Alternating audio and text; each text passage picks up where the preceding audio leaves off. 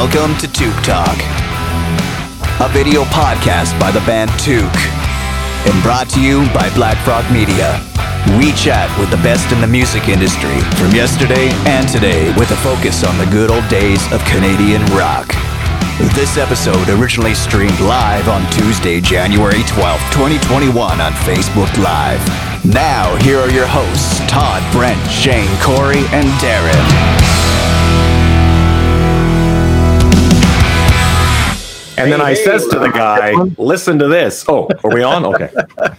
Don't do that to your dog. It's unnatural. Yeah. Illegal in several states. What's happening?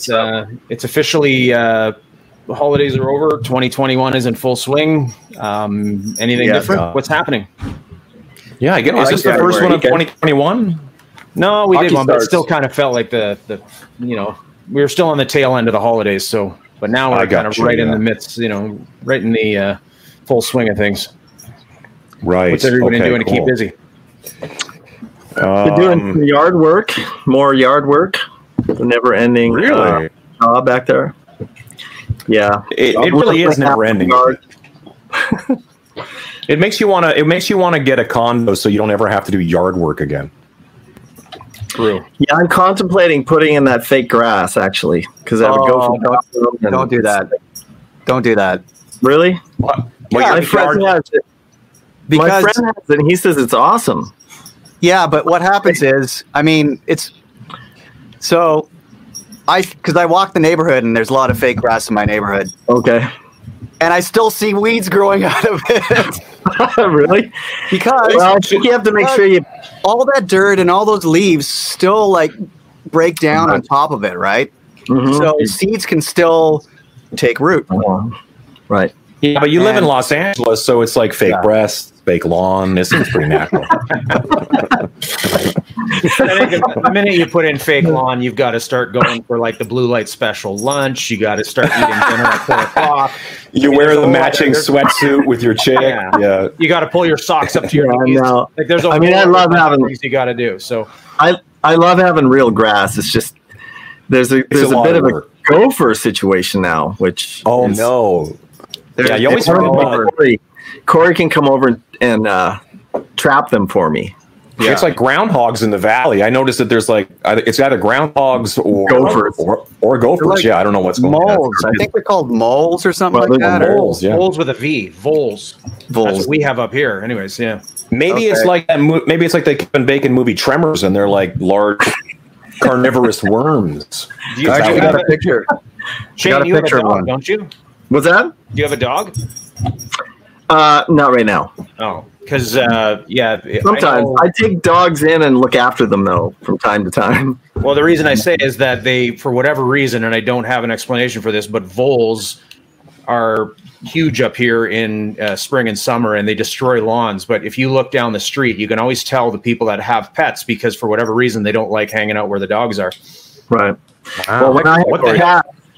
That's him. That's what they are. There's a little head sticking out of a hole. Yeah, that'd be a gopher, dude. It doesn't look like gopher. Back in the day, we called them prairie dogs of some kind, but it's not a gopher. They got smaller eyes and. Do they have long tails? Because those are up in the mountains up here. At night, they come out when the sun goes down. Okay. They're like a mini gopher, but with the long tail.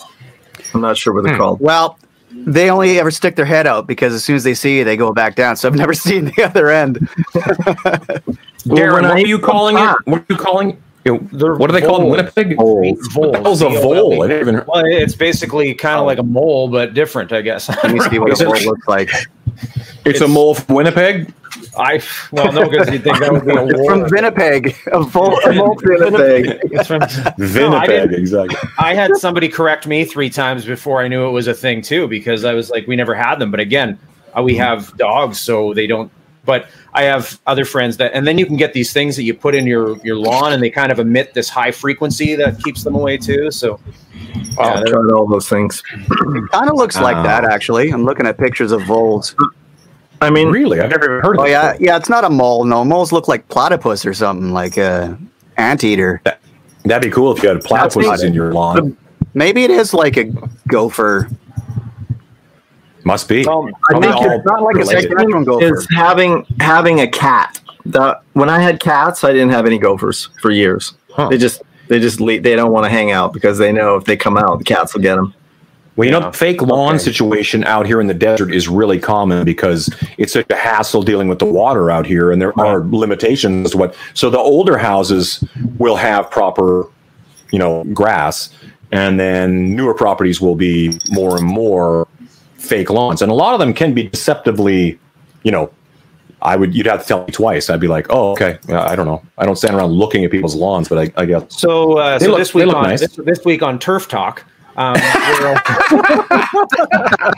don't have a fake lawn because I have dogs and they don't like it. That's true. Well, there's one right there. Yeah. What's her name again? Is that Sophie? We got to cover a couple of topics here before we bring our guest on. Okay. We got hockey starting this week. Oh yeah. So yeah, first Jets game is tomorrow, or Thursday. It is tomorrow. Thursday. Yep. Thursday. Where's they playing? Calgary. Wow. Okay. Calgary. Well, yeah, I only played with 5 teams all year, so it's going to be. Who's Shane Gallus cheering for? Man. How many games this season? Like 50 something? I think it's 52. Yeah, 50. Wow. I'm not, something like that. Yeah. They are going to hate each other by the end of this season. Oh, I know. Well, Calgary and Winnipeg for sure, because I mean, like I said, I think February starts off. They play 5 games in a row. I mean, it's just crazy. Wow. Playoffs. So it's and I don't know how the playoffs are going to work, but I think it's going to be good for the game. It's going to be fun, especially for Canadian fans. And at least the teams are traveling. 56 game season. So yeah. At least the teams travel to the cities. So the Jets will play in their arena. Calgary will play in their arena, where we know during the playoffs last year. I think they've actually included a bylaw that I guess when they put in the new restrictions, there was an exception to the fact that the Jets could play, so it didn't excluded that kind of get together. But I see Ontario today just announced that they're going in a full lockdown too. So I guess it's going to get who knows how it's going to go, but I don't think the audience is going to be anytime soon. So it's going to be a televised event for sure for the next foreseeable future, anyways. I wonder if it's going to be really markedly distracting once we start letting people back into the games. If that'll affect the guys so accustomed to playing without an audience by the time that happens, it'll be like, whoa, who knows? Well, and we can't go any further without bringing up our good friend Evander Kane, who we all know used to be Winnipeg Jet and was a real pain in the ass. But I don't know if you guys saw today, but he officially filed for bankruptcy. Made $56 million in his career, and he's filing for bankruptcy. So how does that happen? Really? Because he was a smart ass. So I mean, you get what coming to you. So I think there was a famous photo. Didn't he post from the Cosmo here in Vegas? Yeah, he had photo with the money, a net of money. Yeah. And he was apparently a real desirable kind of guy here at restaurants, and too, he would, threaten waitresses and say, I'm not paying my bill, and if you, don't, comp me, I'm going to tweet out that your restaurant sucks, all that kind of stuff. So, yeah, he was that kind of guy, but. To be fair, we do that all the time. Is that frowned upon or no? That's normal. Not a hockey player though. Not a hockey player. It's not a hockey player. Yeah, different when you're a musician. You really need me. Yeah, exactly. Yeah. Todd usually gets drunk and disorderly. D&D, baby. D&D. But is it one of those things where, because I always, you see that in sports, and the guys who make serious money in sports, you're like, how do these guys go through that kind of money? But all it takes is a couple of divorces or, some things, and stuff just goes crazy. Yeah. And keep in mind, you've got a kid that's, all of a sudden goes from being 18, 19 years old, being signed to these ridiculous contracts. They have no money management skills. So, it's it's I guess it's the same thing in any, you start putting a ton of money in the hands of somebody who doesn't know how to manage it, and they're going to, big money, big spending. So how far along in his career is he? How far in his career is he? Is he halfway through? Can he make it? Can he make it back and still be okay, or is he going to be a bum? I don't know. I honestly haven't, done the math on it because I kind of don't like the guy. So I just saw the headline and I figured, he got what coming to him. So You should like him. You should go for dinner with him. He gets free meals. Yeah, exactly. Yeah. So how old is he? Like mid-20s?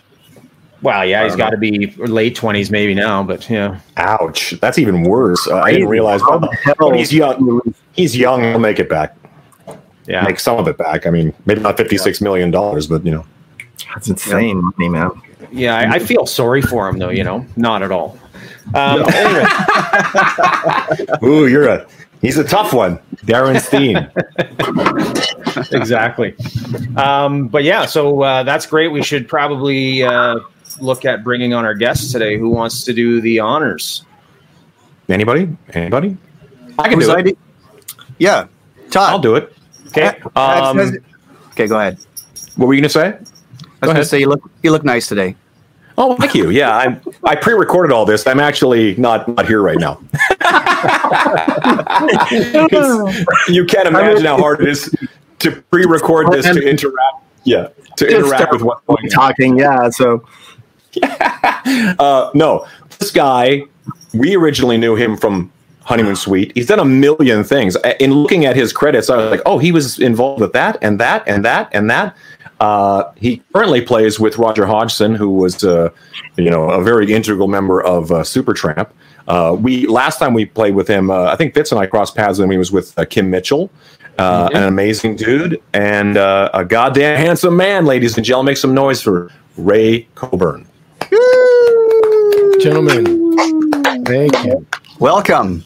Thank you very much. Happy New Year. Again, we have to comment on in the sweet setup you have there, or if you're like squatting in someone's apartment, you picked the right place to squat. You know what? I've got this place for the next 2 hours, so let's not waste any time. Let's get down to it. Well, a big green screen in the background, right? Yeah, exactly. Yeah. Now you're in Montreal, correct? I am in Montreal. Yes. And how long have you been there? How long have you been in Montreal? A year and a half now. Okay. Yeah, it's great. I moved here in the summer of 2019, and I was away for most of this first 6 months, and then COVID hit. So I still don't really know many people here. Okay. So I'm grateful for the company, for you guys dropping by, because I was getting really lonely.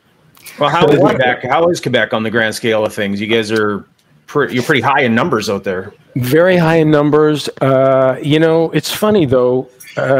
Just walking around, I live right downtown, and I spend a lot of time in Old Montreal. I practically live in Old Montreal, and people here are really cool, man. They are doing what they have to do. It's strange that we have such high numbers, but the people are good. They're good here.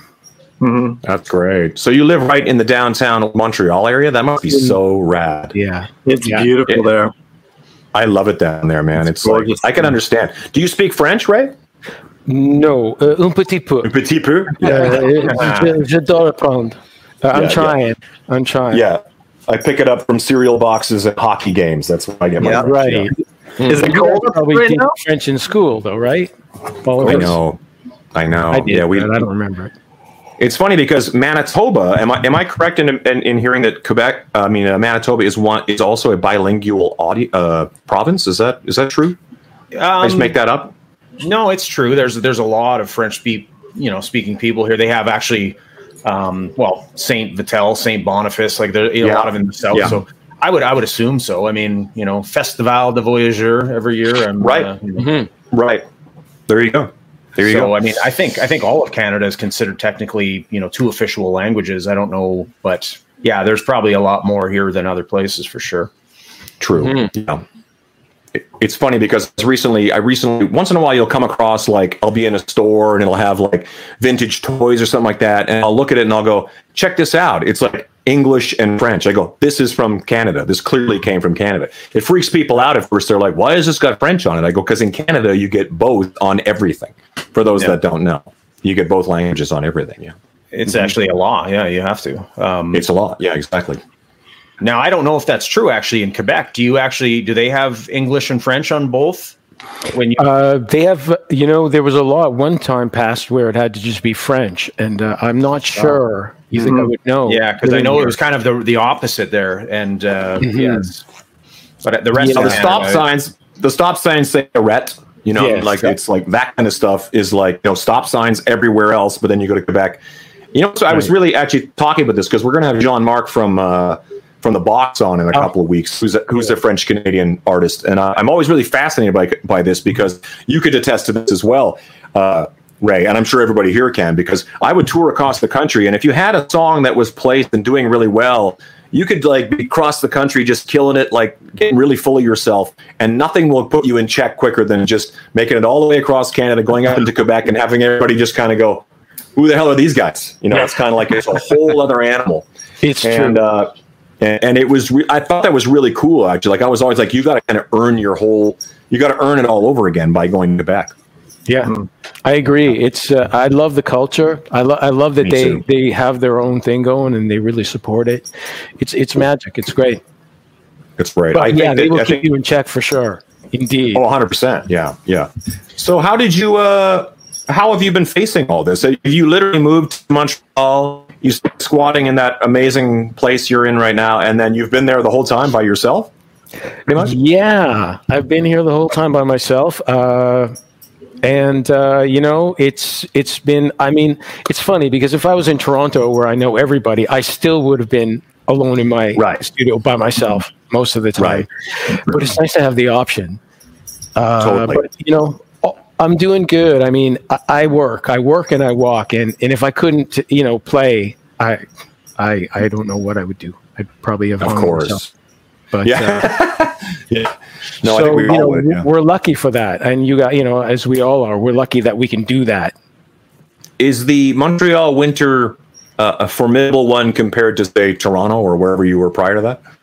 I was in Toronto, and last winter in Montreal was, by all accounts, quite mild. So I got off easy. This year, it hasn't been too bad this year either. What I will say is that it's typically 10 degrees colder here, but somehow I find it much more tolerable than in Toronto. Interesting. Darker and Todd, you've been across. I'm sure you guys all. You've been across this country enough times to know that Toronto and Montreal, we're talking still pretty mild compared to where, say, we're right smack in the Well, we always say that, but I've managed to be in Montreal when it was the wrong time to be in Montreal. Oh yeah, in Toronto, and freak occurrences. It's like absolutely. But yeah, you're right. We know what we're dealing with on the prairies when winter comes. We know what that's going to be. So when it happens, where it's going to be +3 or something tomorrow, which is unheard of in the middle of January. So that just means you're going to get hammered in February. I can't imagine. I think it just means it's just somebody screwing with us, right? Well, here you are. You can't go anywhere, so have some nice weather when you never have it before. So. Yeah, that's exactly a good way to look at it. It's a good way to look at it. But yeah, music question. Got to ask a music question. Because I'm seeing all your gear here. I know we're talking about weather and stuff, but is all your gear back from tour? Is that what you have with you right now? Or did your gear get held up, because of COVID, or are all your keyboards with you right now? Everything is with me. My keyboards and my guitars. Yeah, that would have been terrible. Basically, with Roger, my setup is 2 Nord Stage 2s.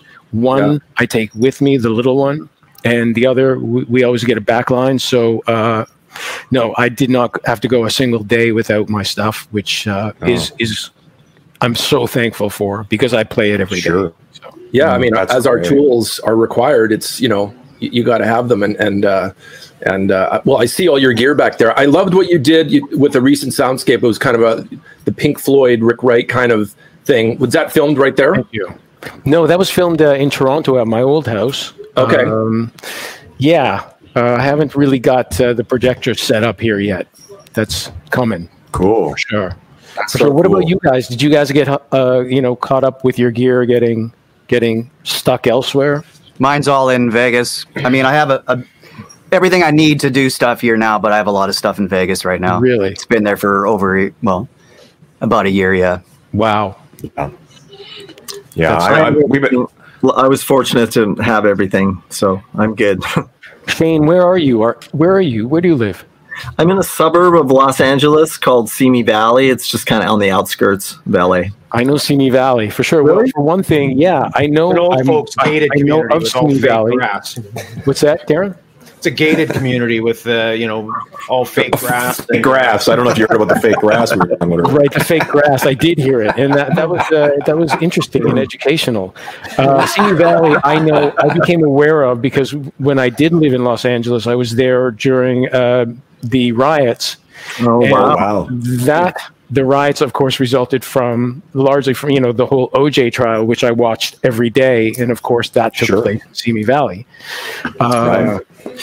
But also our good friend Fred Mandel, keyboard player extraordinaire, Elton John, Queen, blah blah blah, like everything.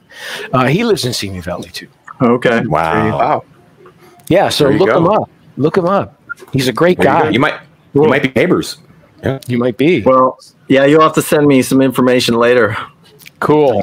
I will for sure. I mean, I don't know him that well. When I was in LA a couple of years ago, I called him out of the blue and said, "Hey, I'd love to, buy you lunch. I'd love to meet you and chat with you." And great cat. Awesome.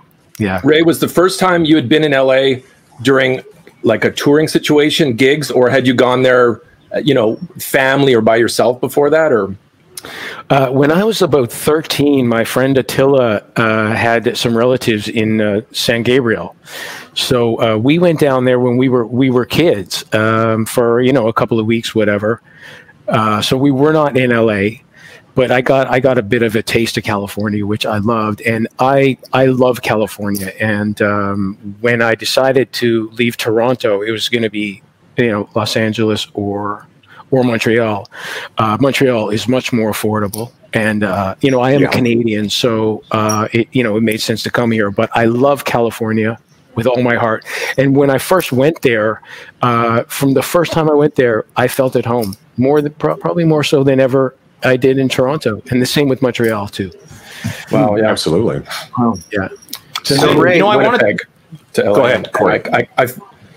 I was going to say, I moved from Winnipeg to LA just for that same feeling that you had, Ray. Really?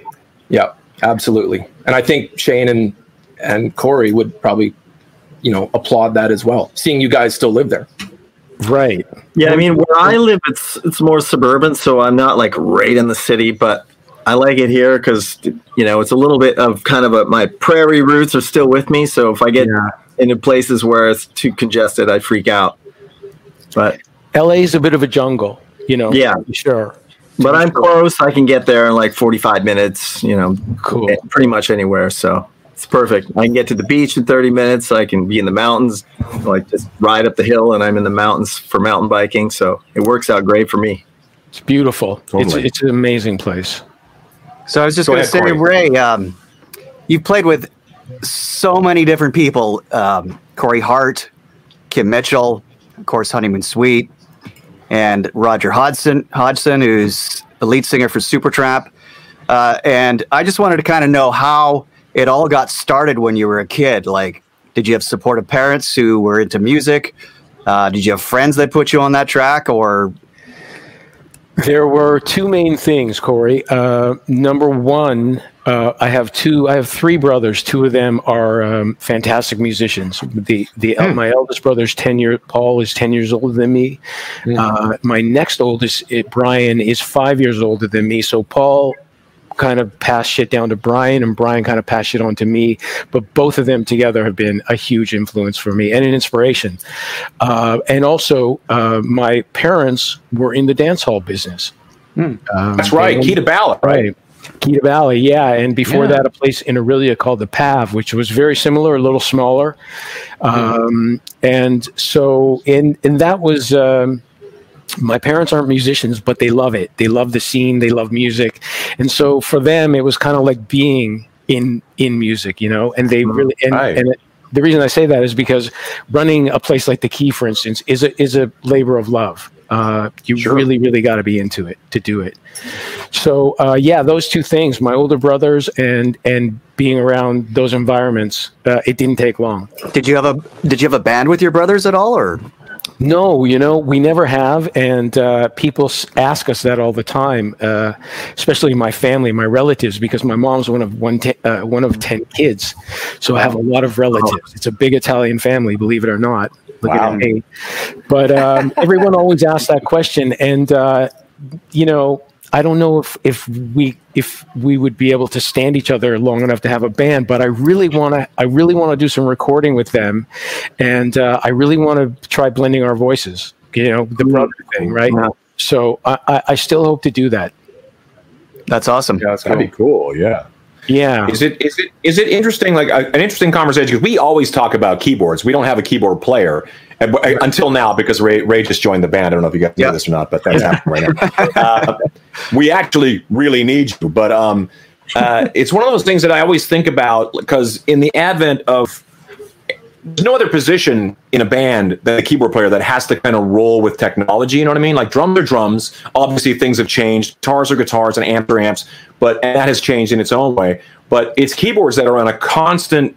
You know what I mean? Like what you probably started out on is so different than where you are now. Where back in the day, you'd see guys with like an organ and a Fender Rhodes and like there was a bunch of different pieces. And then all of a sudden, you go to a club and you'll see some guy just stand there with the X-frame, one keyboard, all of it in one thing. Where are you within that world? Like, obviously you have to be so ahead of the curve when the swings come in like that. Yeah, well, I've always somewhat kept up on it, but I go for I do like the old school stuff. I mean, if I could have always afforded to have a B3 and a Rhodes, I had an Yamaha electric Grand and stuff. I do love that stuff. I had, Whirlies, whatever. I've had many. Most importantly, where do you stand on the keytar? Well, I think that I could lie and say I've never tried one, but some honeymoon videos might give that away. It was kind of, I've been there. It's underrated. Yeah, of course. Yeah. But did you ever do the Cinderella swinging around your neck thing like the guitars? Now, that would be a move. I did not do that because, it wasn't wireless for one thing. That's right. You would tear a whole bunch of things. Yeah. But there was a time in Honeymoon Suite where I had that going, and, we would all do like the rock thing. We'd all stand with one foot on the monitor in front of the stage and rock out. Sure. Yeah. I would be disappointed if you didn't, frankly. Yeah. You got to do everything right once. Of course. Yeah. Yeah. Now, I do really, because we're talking about Honeymoon Suite, I do think that the keyboard part in a Honeymoon Suite band, which is, we've always said, the template of so many great and specifically Canadian bands that we love and grew up on, are always keyboard heavy. Yeah, guitar, bass, drums, keyboard heavy. And not just accompaniment, but major parts, integral parts to songs.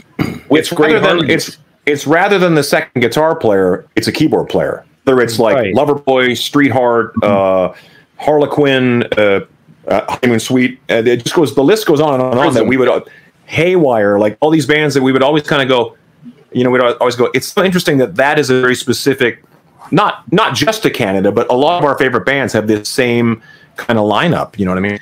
That's really interesting. I've never thought about it in terms of if it is a Canadian thing or not. But all those bands you mentioned, great keyboards. Yeah. But I mean, just on the strong point of having that extra melody factor in so many bands, that was maybe really important in a certain time frame too, when keyboards really got good, even though the more organic, whirlies and organs and stuff in the 60s and 70s, but in the 80s. And I think all those things that you kind of brought into some big hit songs, for me, the first Honeymoon Suite record, when I heard it, those were some really great parts that they kind of hold their own today. I don't think there's a lot of, sonically where it's something like they all sort of, there was a lot of texture and a lot of cool parts and a lot of great, somebody put thought into the sounds, which obviously was you, and making a colorscape to those cool tunes.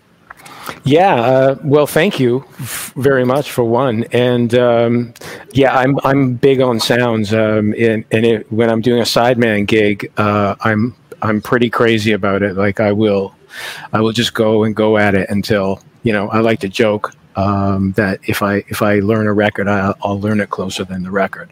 So my joke claim to fame. But I am really into that, and a lot of it has to do with just honoring. If it's not something that's my record, honoring those great records. And I've been so lucky because all those bands you mentioned that I played with, they were all fantastic. The artists and the bands. I've been incredibly fortunate, and the music was great. And you have to honor that. You have to really get down and leave no stone unturned. So I really am about that. I'm a bit crazy like that, though. Really, I've been known to spend weeks on bars, on like a few bars. You really can spend a lot of time in keyboard land. Like I know myself when I'm doing productions in the studio here, I can have guitar, bass, and sort of a programmed drum for a demo thing in like half a day. And it's like, some keyboards might be nice in this. And then you're just like paging through sounds. This one, samples, this one, this one. And you can go like a whole week just trying to find that perfect sound. Yeah. Well, I usually make them. I mean, okay. You often will start with a preset, but pretty much any sound you hear, if you hear me playing in Roger's gig or any of those gigs, it's, the organ sounds may be presets that you tweak, and the piano sounds may be presets that you tweak, but the synth stuff, I make it. I like to make it. And that comes from the old school. That comes from, a mini Moog is a great laboratory. You learn what an oscillator is and a filter. And, and I'm really grateful that I am of a certain vintage, old enough that, I came up with that. And a lot of younger cats, 10 years later, whatever, they came along when digital was happening, and they missed out on that, That brings up a good point, and somebody is asking the same question. What were your influences growing up? I mean, it's one thing, we've talked a lot to, rock guitar players, singers, and obviously there's the staples. So what were your influences growing up? Who influenced you into one, songwriting and as a keyboardist? My influences I was, again, so lucky because my brothers were really hip. They had great taste. They had great record collections. And when I was a really little kid, the house was full of, Beatles, Zeppelin, Stones, Doors, Jethro Tull, Genesis, all that shit. Yes. So all of that stuff was what I was weaned on. Which is good stuff. It's a good. Some guys like a lot of keyboard players. In fact, most keyboard players I think are educated. They've studied music. They've studied jazz classical. Sure. I couldn't read it. I couldn't read a note to save my life. So I learned from those records. And really, I think if I have anything that sets me apart as a keyboard player is that really I'm a guitar player and a drummer, a frustrated guitar player and a drummer on the inside. So yeah, all those bands were my favorites. As far as keyboard players go, in no particular order, Keith Emerson, of course, Terry Watkinson of Max Webster. Wow. Oh yeah. Terry Watkinson is so brilliant, such a genius. Just incredible. Rick Wakeman was great. Chick Corea, stuff like that. But I'll tell you, my people ask me my favorite keyboard players. Two of my favorite keyboard players are Pete Townsend and Paul McCartney. Wow, that's very interesting. Yeah. Think about that stuff. Yeah. Think about who's next and all that great keyboard shit. And Paul McCartney, Let It Be, Hey Jude. I mean, that to me is the real deal, right? Absolutely. Yeah.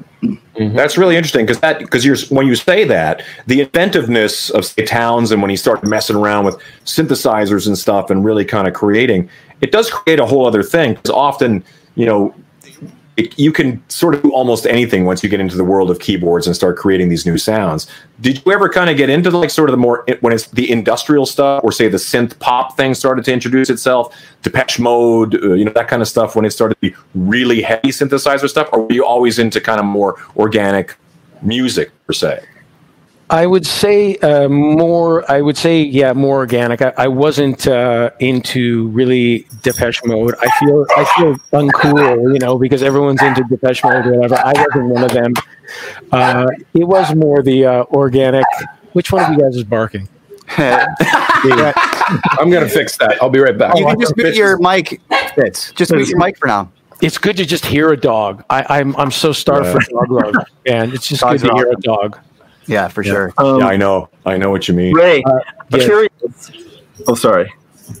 Go ahead, Shane. Without my last question, though, one thing I did get into is that I do. Brent had mentioned some of the audio-visual stuff I do. So I have a thing called Smash Hitly, which is a one-man thing, which consists of me and two beautiful go-go dancers. That's the deal, and a big screen. So with that, I got a little more into the technical, the kind of not. It wasn't tech. It wasn't techno, but I went down there a little bit.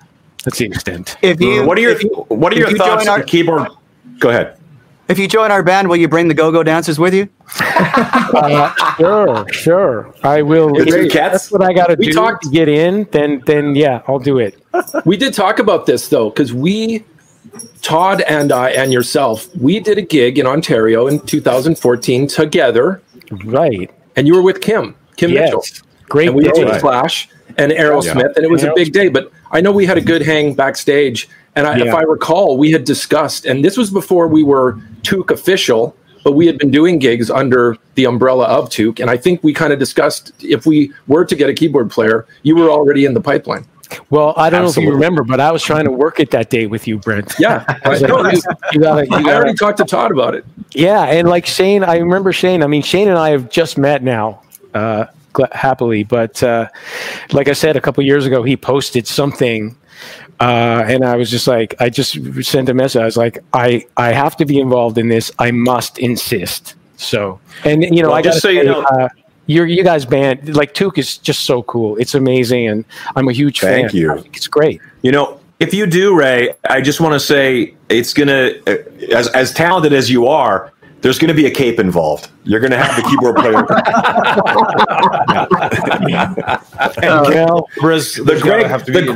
That full Greg Giuffria from Angel kind of, Keith Emerson, Rick Wakeman thing. That whole thing. I hope you never see a picture, but I had a coat which was pretty much a cape at one time in Honeymoon Suite, and it didn't last long, thankfully. And I hope it was pretty bad. I remember Roger Manning from Jellyfish used to have this they kind of look like the Gene Simmons 70s bat wings, but he would play with that, and it looked ridiculously awesome. You're like, yeah, he pulled it off because he's crazy, right? Really, not to divert, but I'm still curious without getting too geeky. Like I'm noticing back there, I'm not seeing a B3 or anything, but I'm assuming you can do everything you need on that rig that's set up behind you, pretty much, right? Yeah, I can do anything on that rig. In fact, it's a little redundant. I could do anything with a little less than that. Although, there is nothing like a real B, but right. I can make it sound pretty much. I'm curious to know what it is you use. I mean, I'm like an Omnisphere MIDI keyboard player. Like, wow, that sounds amazing. What if I do this? But is there some software stuff that soft synths that you prefer or you use, or I'm sure you have everything, but no, I don't. You know what? My way of being old school with all this digital gear is that I don't use soft synths. I am a hardware guy. Interesting. I've gone there. I've checked some stuff out. I don't know. I don't believe I've ever had to use any. So no, I'm about the tactile. It's old school. It's as old school as you can get with new gear. So that's what I'm really about. As much as there's so much great software stuff out there. Mm-hmm. No, I'm sure like anything, as much as you want to stay authentic, technology has made it just so convenient to have this new stuff, which is so much easier to move around and obviously, easier to travel with for sure. So. Right. Totally. It's true. But, there's nothing like there's nothing like a Les Paul. There's nothing like a B3, whatever. I wish I had a B back there, Shane. But I don't. I bet your neighbors are happy you don't have a B3 back. Yeah, I think so. I think so, for sure. Yeah. But it's good. With that stuff, I can do pretty much anything. Yeah, it's amazing. That's awesome. The technology. I want to ask about Roger Hodgson because my earliest influences and exposure to pop music was definitely Supertramp and ABBA and Neil Diamond, everything that my uncles and my dad had in the record collection. So I'm curious to know, do you get to play whirly sounds with Roger? In our show, Raj is doing all the whirly stuff. Okay, I thought so. Actually, I do a couple of little things where he's playing guitar, but it's funny about Raj, man. That guy. And by the way, I mentioned my brothers and their influence, or whatever. Supertramp. It's so crazy that I got to play with Roger because Supertramp really is in my DNA and musical DNA. And when my brother's music was my music, thankfully. But Supertramp was the first one that I kind of really latched onto all on my own. And Crime of the Century came out in September 74. I know that because I just looked it up yesterday, and I was 11 years old. And I got into it probably about a year after, and it just instantly, it just became a part of me. That music, it's so good. So good. Part of why we do this show too is a lot of people are listening, and you guys are talking, and we sometimes get a little too in depth, and assuming that everybody knows. But can you describe what that process is? Somebody's saying, what whirly is? What a whirly is! Oh, come on, Laurie, get in the game. Just kidding. A whirly is the Wurlitzer piano, classic. Of course, probably made most famous by Supertramp, but on so many great old R&B soul records. It's like a Fender Rhodes. If you don't know what a whirly is, you probably don't know what a Fender Rhodes is. It's electric piano. It's an electric piano, which instead of having strings like a piano, it's got these little tines in it. So it's like a mini xylophone inside. But yeah, amazing instruments, very expressive. So if everybody knows the song Dreamer, all that piano that happens in behind that you hear, that's a whirly. And that's a whirly, yes. It's all over Supertramp stuff. Yes, it's all over Supertramp stuff, and Bloody Well Right and all that. And I have to say, Roger plays that stuff like no one. Like if anyone could duplicate exactly what he's doing, I think I could do it. But I don't think anyone can duplicate. Like it's insane. I mean, Roger's really so good. Roger is just so frighteningly good, and like. On the guitar, his singing, of course, but when he's doing that whirly stuff, man, it's. I'm shaking my head as I'm talking about it. What a gift! Not good. Yeah. Hey, how does that gig come about? Because when we're talking about all the Corey Hart, Partland Brothers, all these different gigs that you've done, I'm like, okay, this all makes sense to me as far as like, we're all Canadian, you live in the Toronto area, these gigs sort of present themselves. And then Roger comes along and I kind of go, okay, now how did this happen? I know, what's your connection to Roger and where's Roger's, is he still based out of England or where is Roger? No, Roger's been in the States for a long time. He's based in California and Florida. Okay. So my connection to Roger was Kevin Adamson, who was my predecessor and who's my friend and a great keyboard player and a great singer. Is Kevin, he Canadian? He's Canadian. He's a Toronto boy. Is. Okay.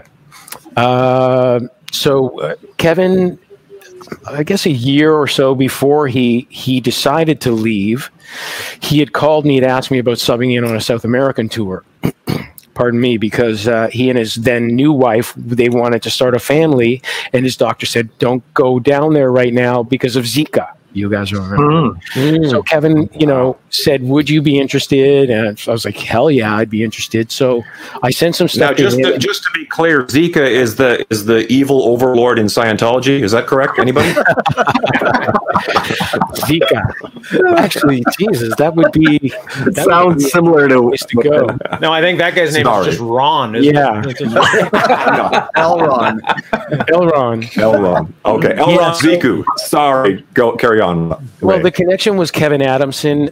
So he asked me if I'd be into that, and so we went there, and in the end, Roger ended up getting an LA guy to do it. It was a short. I think it was maybe 3 weeks or something. And then when Kevin decided to leave, I guess, I was already, on Roger's radar. And then, again, me being super fortunate, some people in his orbit said, you should call this guy. He'd be the guy to get. So there was no prior connection. It is funny how when you sub for a gig, you're immediately like the guy that will get the call if the guy you're subbing for decides to step down. It's just a weird thing. True. So you always have to be careful about who you sub yourself out for, because that guy, absolutely, he might be not as annoying as I am, and the next thing you know, that guy's coming. Kevin, Kevin even said that. Phil, Kevin's a sweet guy, and he said, I realized that, exactly what you said, Todd. I realized that when you sub a gig out, you may lose the gig, and to be honest, I was, the Roger gig was on my radar, for obvious reasons, for a long time, and if it had not been Kevin, if it had been some guy I didn't know and wasn't a beautiful cat, I might have made a few calls earlier. But there you go. But yeah. Didn't you sub out a few gigs for Brent last tour? Shane subbed for Brent on that tour last. What was that? I know. Seems like a couple years ago now. Did you guys? What happened there? Did you guys work that out? It's it's the power of the referral, but that's the same thing. We're all friends here in Tuke, and it's ironic, but not ironic, that two members who are regularly in the band and two members from this band who also subbed in the band. So I know. There it is, Ray. It's just the apple doesn't fall far from the tree. And isn't it great when you don't know you're going to get a call for a big gig, but it usually comes from a referral. Like the audition is less than the someone, telling someone how great you are, and you don't even know that you're going to get a call about a Roger Hodgson gig, right? Right. Well, there's a lot of power to the vouch. If you vouch for somebody, and this is part of you have to be careful who you vouch for, because we vouch for the guy, great. And he's great, but you didn't know he had that terrible drinking problem or whatever it is. But so that's part of the thing. But I mean, when it, in almost every, it's the Donnie Brasco scenario, right? Because if it backfires, you're the one that pay the price. Right. Exactly. You vouch for him, because if you vouch for somebody, I assume if it's anybody here that I'm looking at, if you guys said you should get this guy, I would just assume he's the guy. You know what I mean? That doesn't mean you shouldn't probably listen to him or whatever, but I'm sure the 3 weeks in South America was pretty much your trial by fire, and I'm sure you came out the other side. No, and Roger I didn't was do like, the 3 weeks though. Oh, you didn't do it. That's right. That's right. So no, that put me on Roger's radar. But in the end, I don't know why he went with the other cat, but he did. And the other guy wasn't really like a rock musician like we are. He was more of a studio guy, and I think he does a lot of film stuff. So. I don't know if it was as good a fit as myself or Kevin. Clearly, frankly, I'll be that guy. He wasn't a good fit because he's not there. You're there. See there. That's how that works. Yeah. I guess Brian is asking one of our viewers, and he's asking, what was it like? Were you nervous first time you played? Is it how do you step into a gig like that? I mean, obviously you had been doing a lot of things beforehand, but what was it like the first time you played with Roger? The playing is the easy part, and it's always been that way with me. And here's another thing: as a keyboardist, if it's a keyboard heavy gig, it takes a lot to get together. And, you know, I want to say more than perhaps guitar or drum or bass, because you're making sounds. There's just so much stuff, right? And it's coming from all over. So, when it finally happened, I knew I was going to do it. I was just, I went crazy working on it. Like, I almost killed myself working on it. And then I went to Belgium and we started rehearsals. But what I was going to say is that rehearsals are the hard part. Getting on stage is the easy part. Like rehearsals, I went to Belgium and here I was all of a sudden far from home with, I didn't know anyone there. It was a bunch of people. I did not know any of them. And thankfully they turned out to all be really beautiful people. But that was hard. And, it was a big adjustment for Roger because Kevin had been with him for a long time. Kevin and the original sax player Aaron had been with Roger since he started having a band again, and so it was a huge adjustment for Roger. And I think it was kind of freaking him out a bit. Sure. Me and Michael came along. Michael, the sax player, and we are different animals than the other two guys. So it took a bit of happening, but you know what? When you hit the stage, that's the easy part, because everything in your life, the adrenaline, but just everything you've done, every hour you spent in the basement or whatever, it's easy when you hit the stage. Yeah. Mm-hmm. And just to backpedal a little bit, our buddy Andrew here had the reason. You were wondering why, maybe he, decided to go with somebody else at the time other than yourself. And I think here. The other guy. That's a very smart guy right there, Andrew Treadwell. He knows the power of the cape. Andrew, I thought I told you. So in case you were wondering, I mean that you can stop banging your head against the wall wondering why. Yeah. Do you have next week you're going to have like a Lando Calrissian closet full of capes? I know it. That's right. It's true. Oh God, could you see me in a cape now with my big bald head? Gotta do it. You gotta do it. Jesus, Ray. It could be a big Canadian flag. Yeah, and a headset. Yeah, and a headset. You got to have a headset. Yeah. How about American Bandstand? You had a good look that day. Maybe that was sunglasses. Maybe there's a precursor for your Corey Hart working with him. But I thought you got the most cheers when Dick Clark introduced you on American Bandstand. You actually saw that? You actually, of course, saw footage. I used to love that. It was very rare to see Canadian bands that I knew on American Bandstand. The first time I saw Chilliwack was on American Bandstand. Before I actually heard the band, I saw My Girl. Amazing. Yeah, and I saw you guys and Bryan Adams. I remember. I think Loverboy too. But I love how Dick Clark would go around and quickly talk to everybody in the band. But when he introduced you, there was a little bit more. It sounded like a little female. Woo! You go watch that. That's because he had the sample on his keyboard. Well, that's good to know. Good luck. Every time you get introduced, bolstering my ego. You got the Beatles 1962 sample. Yeah. But you can't find the footage from the performance, though. You can only find the interview stuff. That's so weird. Oh, really? Yeah, it's all clipped from YouTube. You can't go see, the songs. You can only see the interviews. But it's up there on YouTube, too.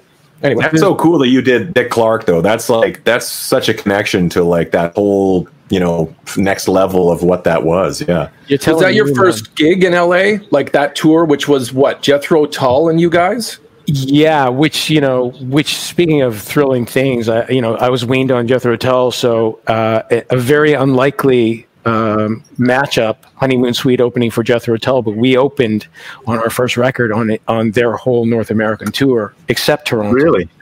That is really interesting. Yeah. It was, for me, I mean, if you were to ask me what's, the highlight, it's hard to say one, but that's undoubtedly one of them.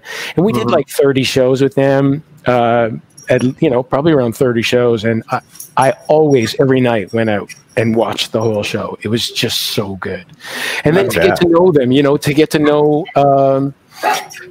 them and be friends with them, and just hang, small chat, whatever. One time we were playing at the Buffalo Odd, and I would always, go in the day and like grab a keyboard and go in the dressing room and play. And one day Ian Anderson walked in accidentally and started to it's like, oh, sorry, and then started to leave, and then he came back in and just started telling me this story, and I don't remember what the story was, but it was just incredible. It's like, here's this guy telling me this funny story, and it's just he and I, and it was a thrill. Wow. Yeah. Ian Anderson's daughter is, strangely enough, is married to Andrew Lincoln from the Walking Dead, the actor Andrew Lincoln. His daughter is. Yeah, I just watched this. There's a great series on Amazon. It's what's his name? Norman Reedus has a motorcycle show where he just rides motorcycles and does stuff. And one he does with Andrew, and they end up at Ian's castle or whatever, and it was this really crazy moment. Why is he there? And it's his Andrew's wife. It was a very interesting thing to see because because we know the connection when it comes to guys like Ian. It's like those are that royalty level of that English rock and roll thing. Absolutely, the thing. How cool that led to the record following, and you guys had Ian on your record. That's right. We had Ian on our second record. Yeah. So talk about cool. Crazy. And he, I think one of us asked why don't you play on more people's records? And he said, because people never ask me. Unbelievably. He said, no one ever asks me. So shortly after, though, he also played on, I think, was it Men Without Hats? Okay. I didn't know that. Wow. He played on another Canadian band after ours, yeah. So if he played on your record, you would have been, that's the record you did with Bruce Fairbairn and Bob Rock, right? That's right. So was he, did he, all those records are real important. I know Corey and I are big fans of The Big Prize. Probably one of my favorite songs of all time, all of them on that record, but Feel It Again. But so All Along You Knew was the track that Ian did, but how did that happen? He comes to Vancouver or? No, actually how that happened was that both the first two records were mixed at the Farmyard in England, really famous place. It was Rupert Hines' studio, essentially. Cool. Well, he was the main guy. I mean, all those great Saga records were made there. Mm-hmm. The Fix, a lot of great stuff. And it was such a great place. It was just like maybe a 45-minute train ride out of London, and it was a farm. And it was beautiful. It was a beautiful old farmhouse and this great studio. So both of our records were mixed there, and Ian came in at the last minute during the mixing on The Big Prize, and I actually wasn't there. I was there for the first mixing session, and then Johnny and Derry went back, and Bruce and Bob, and that's when Ian did his thing. So I wasn't actually in the studio, but that was what a thrill. Did Bob mix The Big Prize? Well, no, I mean. Wait a second. Did Steven Taylor mix the record? Steven Taylor, I thought, mixed our first record. I should know this. I'm sorry, I don't have the answer. But I can say that he and Bruce were. I mean, it'll probably come up in the comments any second now. So someone will be. I've watched a few really great Bob Rock interviews lately because he's actually been a little more vocal, publicly and telling stories and whatnot. Right. And, I've been down so many rabbit holes with these great, podcasts, and he's talked about. It seems like that record, the Honeymoon Suite, The Big Prize record, was important because, obviously you worked with the duo of Bruce Fairbairn and Bob Rock, but that was pre-Slippery When Wet. It was Bon Jovi record they did. Immediately before Slippery When Wet. In fact, I remember that right before I left the band the first time in '86, we were playing at Expo in Vancouver, and Bob and Bruce came out, and Bruce was saying, or I think Bruce came out anyway, and he was saying, the guys in Bon Jovi really dig your record, and they also have a song that's got, the line Shot Through the Heart, whatever, because we had a song with that lyric that Johnny wrote. So, it was immediately How's that lawsuit coming now? Yeah. And I think that probably the Bon Jovi record. Well, wait a second. Yeah, Bruce did Bruce do the Bon Jovi record too? Oh yeah. Okay, so I think that was probably the last time they were a team, perhaps. I think so. I think Bob did his own thing of that. Yeah, right. He did say that the Bon Jovi guys really honed in on that record you guys did and really liked it. He did, eh? He absolutely said it was an important record for those guys. They wanted their stuff to sound like yours. So, I mean, Cool. And I do listen to my favorite records, on and off over and over. And I always come back to that record. I mean, I love even Monsters in the Closet was great too. But I think that record, because people who might know of Bon Jovi and might not, maybe people, sorry, dogs, but we got lots of, fans around the world who might not have heard, some of those records. But if anyone's watching and listening and knows we did, obviously, New Girl Now, one of your songs from the first record, but that record is so good. That's a great sounding record. It is. Yeah. That's a great tune. I mean, I think it's probably my favorite Honeymoon Suite song right there. It's funny, that's a good example of like how you can jam though. And I remember back in the day when I was playing in bands, we would play, say, New Girl Now. And when you play New Girl Now without the keyboard parts, it's a cool tune. Like it's really more rock, kind of straight guitar rock. But now we would all talk about that in this group alone. Without your parts, even the addition of that piano, kind of, just in that second verse, that sort of like, real tension. It was like that just lifts that whole section, So it really says something about that layering and that sort of like the spices and cherry on top of what the keyboards really can do within the context of a and it's pop, amazing rock, and roll song. Amazing how infectious that is too, because you'll hear people when a lot of times people will, when it's there and it's complete, they just walk through it, but you notice it when it's missing. So exactly. You guys are a perfect example of that. Obviously, doing a lot of songs that require keyboards, and of course, you're playing them and you're making do and you're doing what you have to do. But yeah, sometimes those songs, those are the parts. Those are the ones that those are the ones that are ingrained in your brain. That when you hear them and you hear them again without, you just know that something's different. Something's not right. Yeah, and that is. I mean, that's a a compliment to all the parts. I mean, like you said, especially in that era of music where it was such, and like you said, follow up to Bon Jovi, another keyboard heavy band, and some of those songs like your own. It's just you can't do them without. It's just one of those. Bon Jovi is the American equivalent of the front guy, guitar player, bass player, drummer, keyboard player. Yeah, it's like thing. Todd. It's funny because early on, before Bon Jovi became so big, we were kind of in very similar orbits. Johnny, both singers are Johnny.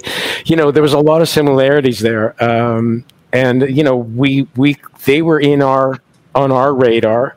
I don't know if we were on their radar at the time, but it was really like, you're right. We were like the Canadian, or they were the American Honeymoon Suite. We were the Canadian Bon Jovi, whatever. And then, Slippery When Wet happened. And do you think, thinking of that, do you think Johnny D should have made a pasta sauce like John Bon Jovi has? Never mind. What? Say that again? John Bon Jovi has a pasta sauce now. I don't know if you guys know that. No. Maybe we gotta go. Is it a pasta sauce or a pasta sauce? Pasta sauce. Exactly. Pasta. Maybe Johnny D should have. He really missed an opportunity there. And again, we can't make we continue to make assumptions. To anybody listening, "Slippery When Wet" was an album released by Bon Jovi. In case you didn't know that, you got to go back and check that out. Yeah, it's a good record. It's a real underground. You got to search for it. You really got a lot of deep cuts. A lot of deep cuts. Yeah. On who? Bon who? Let's talk about the critics liked it, but didn't really get a good response. 100%. Let's talk about it's because John's so ugly. I think that was he was just so ugly. Yeah, that hair.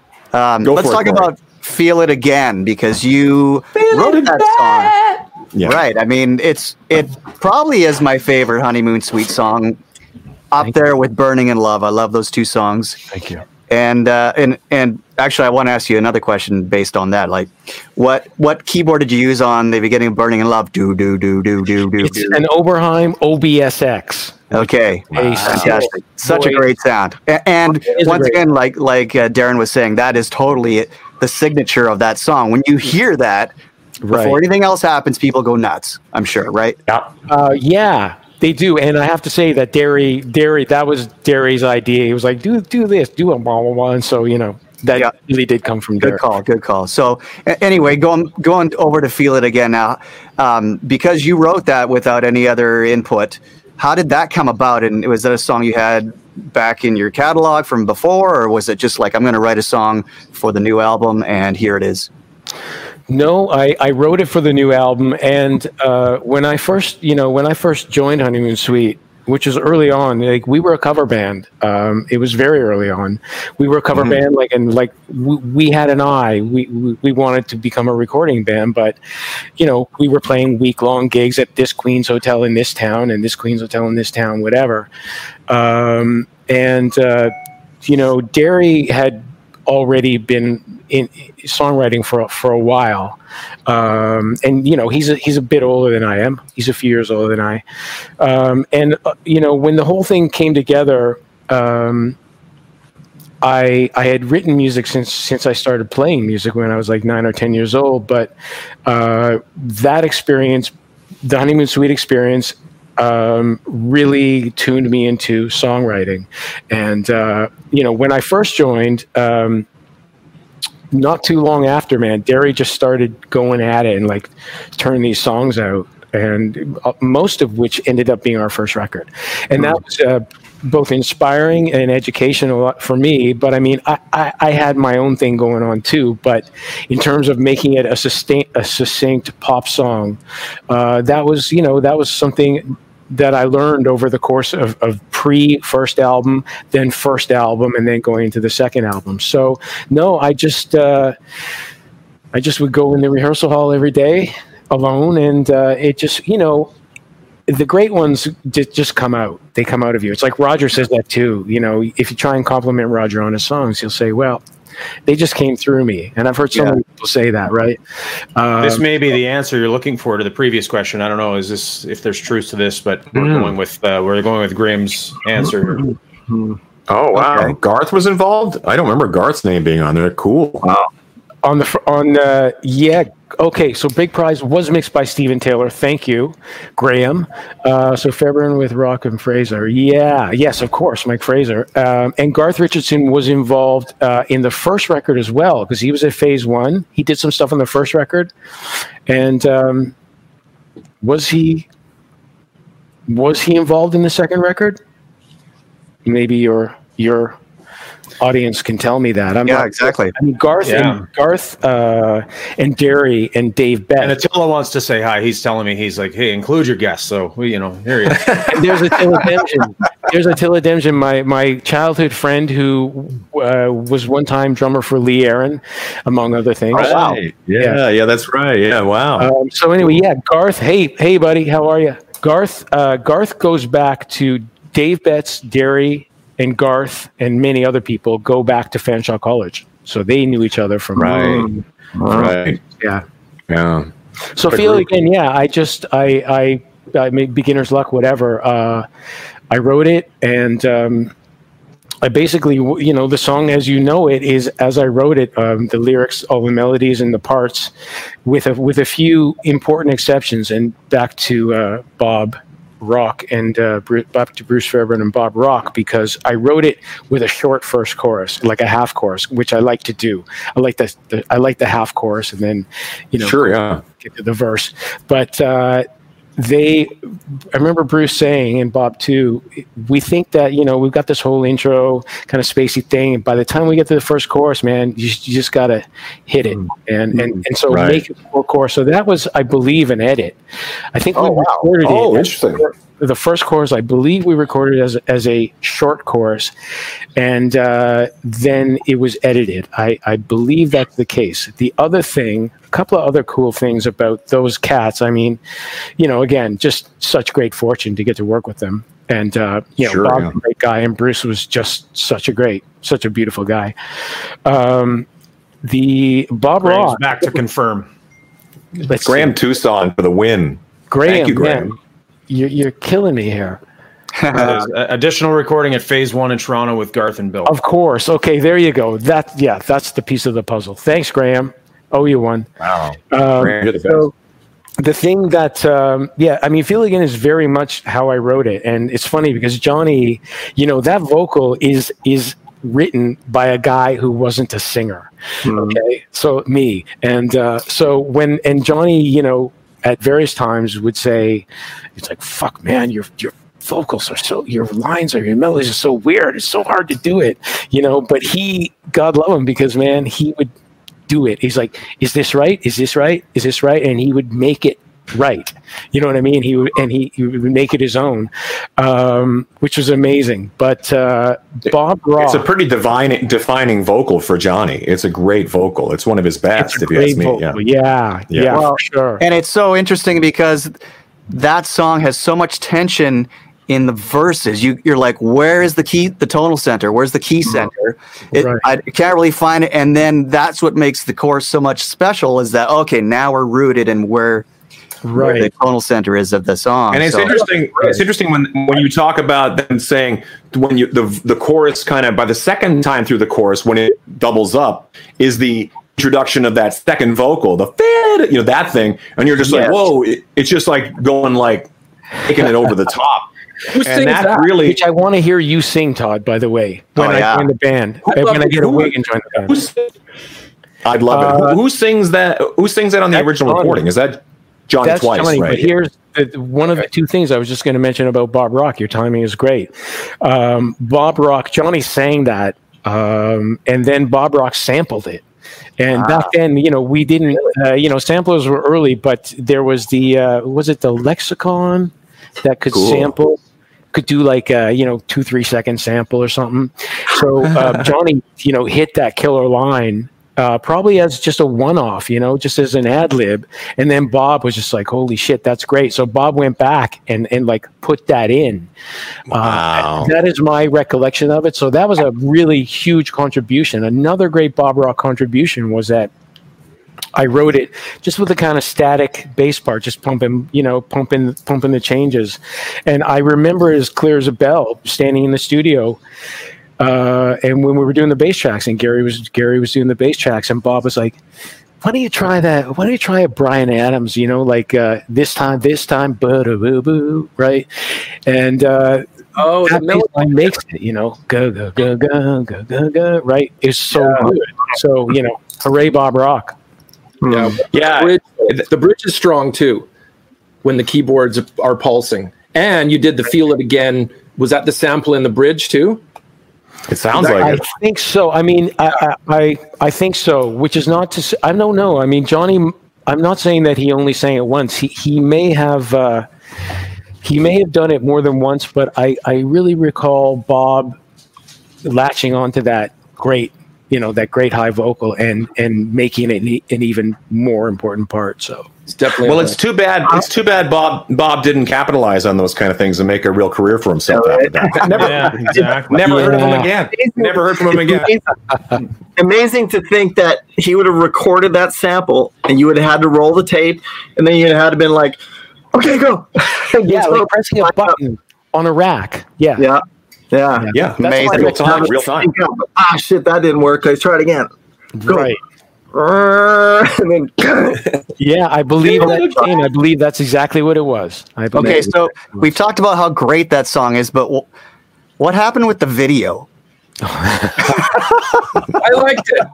What do you mean? What's the matter with the video? Are you telling me that video hits video? You got a problem with that? Watching that video hits video after school? Well, come on. I know there was good intentions with the video, and it was like probably cutting edge at the time, but I think it was the first green screen video. Right. It was. I think really amazing. The Cars video.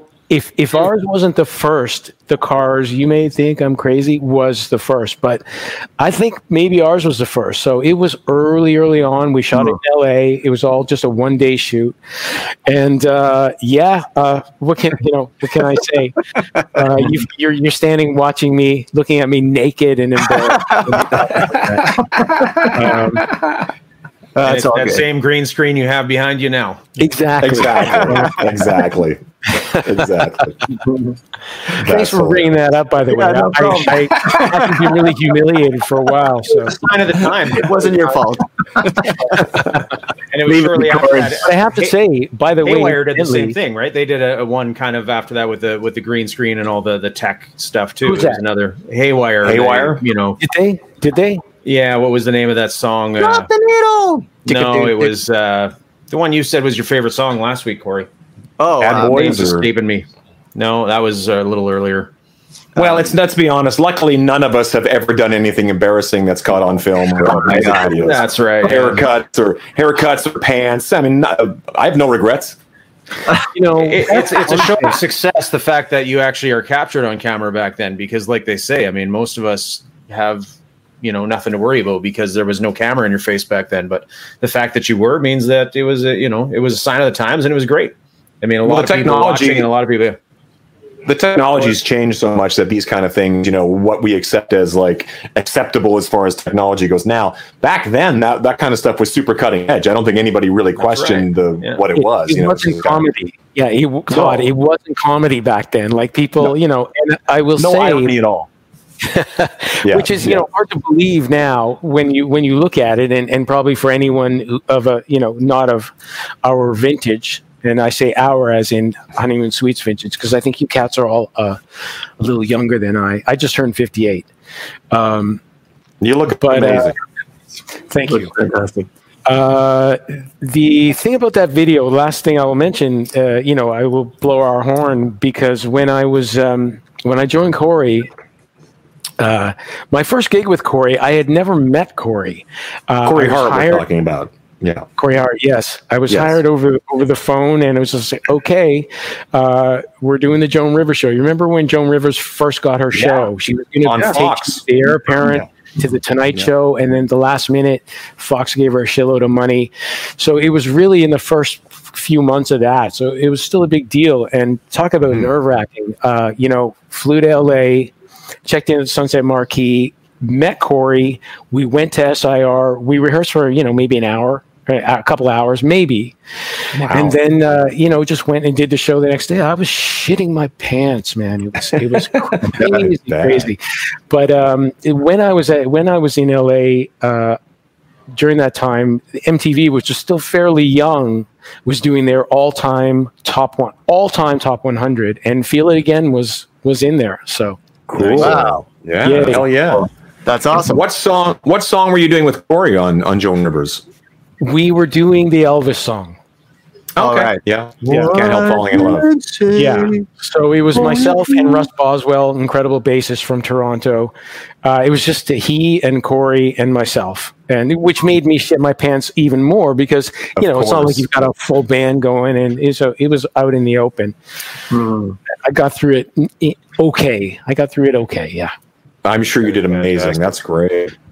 That's so cool. You know what? We've taken up a lot of your time here this week, and we just need to finish off with a couple of things. One, anybody watching, I mean, we are starting this year out with a bang. We've got if you haven't already subscribed to the channel, do so now. Like the page. You mentioned you're 58. We just have to know, what's your take on artificial lawn? Well, it would go well with a cape, I think. Yes.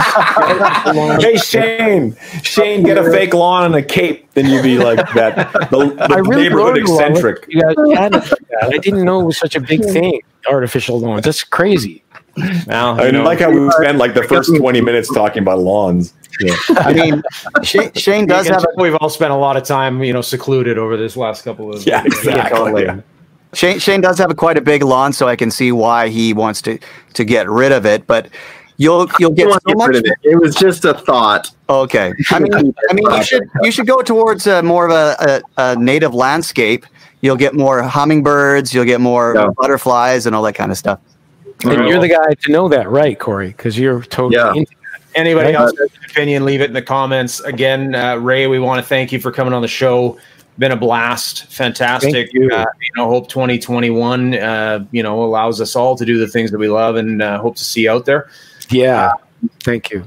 Everybody want to thank you for tuning in. It's been a, great time. And again, like I said, subscribe to the channel if you haven't already, YouTube, and like the page on Facebook. And we're trying to open up things for 2021 and bring this, as often as we can every Tuesday. So we'll be back here. And do we know who's coming with us next week, or are we going to... It's a goodie. Keith Scott from Bryan Adams. Oh, there you go. That is a goodie. He wins because if you can take two first names and create your name, that's really always the win. I think that's absolutely. Well, I've often been told you never trust somebody with two first names. it always seems a little made up, if you ask me, frankly. Yeah, exactly. Be in vogue, though. It's be in vogue. Exactly. It's like one of those guys that you just never really knew if it's a real name. You know, every '80s guitar player that had a band with like Mike Michaels. You know, it's like two first names. You never trust a guy. So we'll see how he was. Keith Scott's one of my favorite guitar players. It's gonna be awesome. That'd be great. God. That guy is as good as it gets. Yeah, so good. He's the best. He says a lot he's total slow hand. Says a lot with and he says it exactly right. You know, it's never about like whittle whittle whittle. He's doing a lot. Yeah. That guy's scary good. Anyway, guys, I'm a huge fan of your band, so thank you for having me on. And really, I'll get a wig if I have to join you. I will do it if I have to. Just only the cape, for you just guys. the cape. No. Just the cape. Just the cape. But again, before we go, because you know I'll go cape shopping next week. Here's the thing. We got time for just this one last question, and then we'll let you go. We know that a lot of people come on the show, and actually, we've had guests on the show that, even after an hour and a half, didn't even know these guys were a band. That is true. That is true. Yeah, it is true. Really, Sebastian Bach still doesn't know that's the thing. Yeah, exactly. He's still the TikTok. You know, it's like. But I think it was Lips from Anvil after an hour and a half. I said, "So you know these guys are a band?" He's like, "You guys are a band? What kind of music you play?" Wow. Well, you of course, not only being a great lover of Canadian music and of course musician, know these guys. If you were to pick a song that already hasn't been done, what would be your take on that? Is there? I mean, we always look for ideas and suggestions. For you cats, geez, and it's got to be Canadian, of course. Well, I would say a Max Webster song. It has to be a Max Webster song. I mean, one of the greatest bands ever in the history of. Well, you know what? I think Max Webster is one of the greatest bands ever. Do a Max Webster song. Do On the Road or There's so many good ones. That would be great. I love Let Go of the Line. Let go. Of the line. Oh yeah, totally. Terry Walkington. And you have to pick one with like a massive keyboard part. With the keyboards, yeah, exactly. So Ray can play the keyboards on it, exactly. Yeah. Exactly. Well, I'm going to hold you to it, man. I'm holding you guys. How about In the World of Giants? Man? Isn't that Unison in the World of Giants? The solo? Think so. That's a great song, dude. Keyboard Unison. Yeah, no, it's not Unison. I don't think it's Unison. I think it's just Kim. How about that part? Oh no! I'm thinking of something else. I don't know. You know what? You know better than I. We don't need the keyboards because we got Shane Gallus's voice. We could just do that. Yeah, right. By the way, he's still stuck in Bill and Ted mode there. You guys, you all play 10 instruments better than any of the rest of us can play one, and I think that's got to stop. Do us all a favor and spread some of it around, okay? I appreciate that, Ray. I don't know if that's true. Wait, one second. Thank you. I can't let you go. So the Max Webster connection, there had to have been, you must have seen Max Webster at Kita Bala when your parents were involved. Yes. And you must have been like, careful what you wish for. I love this band. And you probably saw Rush back then too. But did you think you'd work with Kim or have that connection because of your parents and the Kita Bala? I thought, even at that early, my first summer was 72 and I was 9 years old. And I incidentally I taught myself to play. There was an old baby grand piano in the Kita Bala, and that's actually where I started to play. Wow. I had my visions of grandeur even back then. Because I said my brothers were great musicians and they played and gigged and so that's what I wanted to do. As far as playing with Kim and also Gary Lalonde, I remember seeing the band Rose, which was what eventually turned into Toronto, and Gary, hi by the way, and awesome. I remember seeing Rose, and at times I would get a chair before they would open the doors, and I would just get a chair and put it right in front of the stage and just sit there. And I'll never forget sitting in front of Gary Lalonde. I remember he was wearing a purple velour shirt or whatever. It's clear as a bell. So Gary and Kim, no, I never would have dreamed that I was going to play with them. And it's crazy. It's crazy. That's so cool. Wow. I love it. Yeah. I do love hearing. These are great. Awesome. And these are we should start calling these shows the Canadian goodbye because they take the longest ever. So yeah, I know, man. It's hard to leave you guys. It's hard to let you go, but thank you so much. And it's hard to let you go too because the stories are great and it's that thing. But we know we've taken up a lot of your time, so we do again want to thank you for coming on the show, and it's been a fantastic time. Thanks everybody for tuning in. Thank you. And next week I expect to see everybody in capes. Is that that's a given, sir? Yeah. Okay. That's a given. So cheers, guys. Next Tuesday, everybody go check out Ray. They want to follow up where whatever you're doing. Where can they go to find you? You mean online? Yeah. Anywhere. Yeah. Just give yourself. Yeah. Well, raycoburn.ca. Is my website, and as of 2 weeks ago, I'm on Instagram, which I will just say, I'm seeing you guys you guys got like 40,000, 60,000, and even just since this got announced yesterday, my numbers have gone up. Like I'm over 140 followers now. There you go. Hey, these guys pay for all their followers, so there's really only a 10% real factor. I don't know how you do that. They're like the Evander Kane account, so it's okay. Everything's. I became a webcam girl over the break, so I'm getting pretty good numbers. There you go, man. Cool. So yeah, raycoburn.ca. That's it, man. And guys, here's your plug. Everybody listening, go follow Ray on Instagram, and there you go. We'll see you back here next Tuesday. There you go. Perfect. Thanks, Ray. Bye. Love you, Ray. Love you, buddy. Take care, buddy. Ciao. Peace.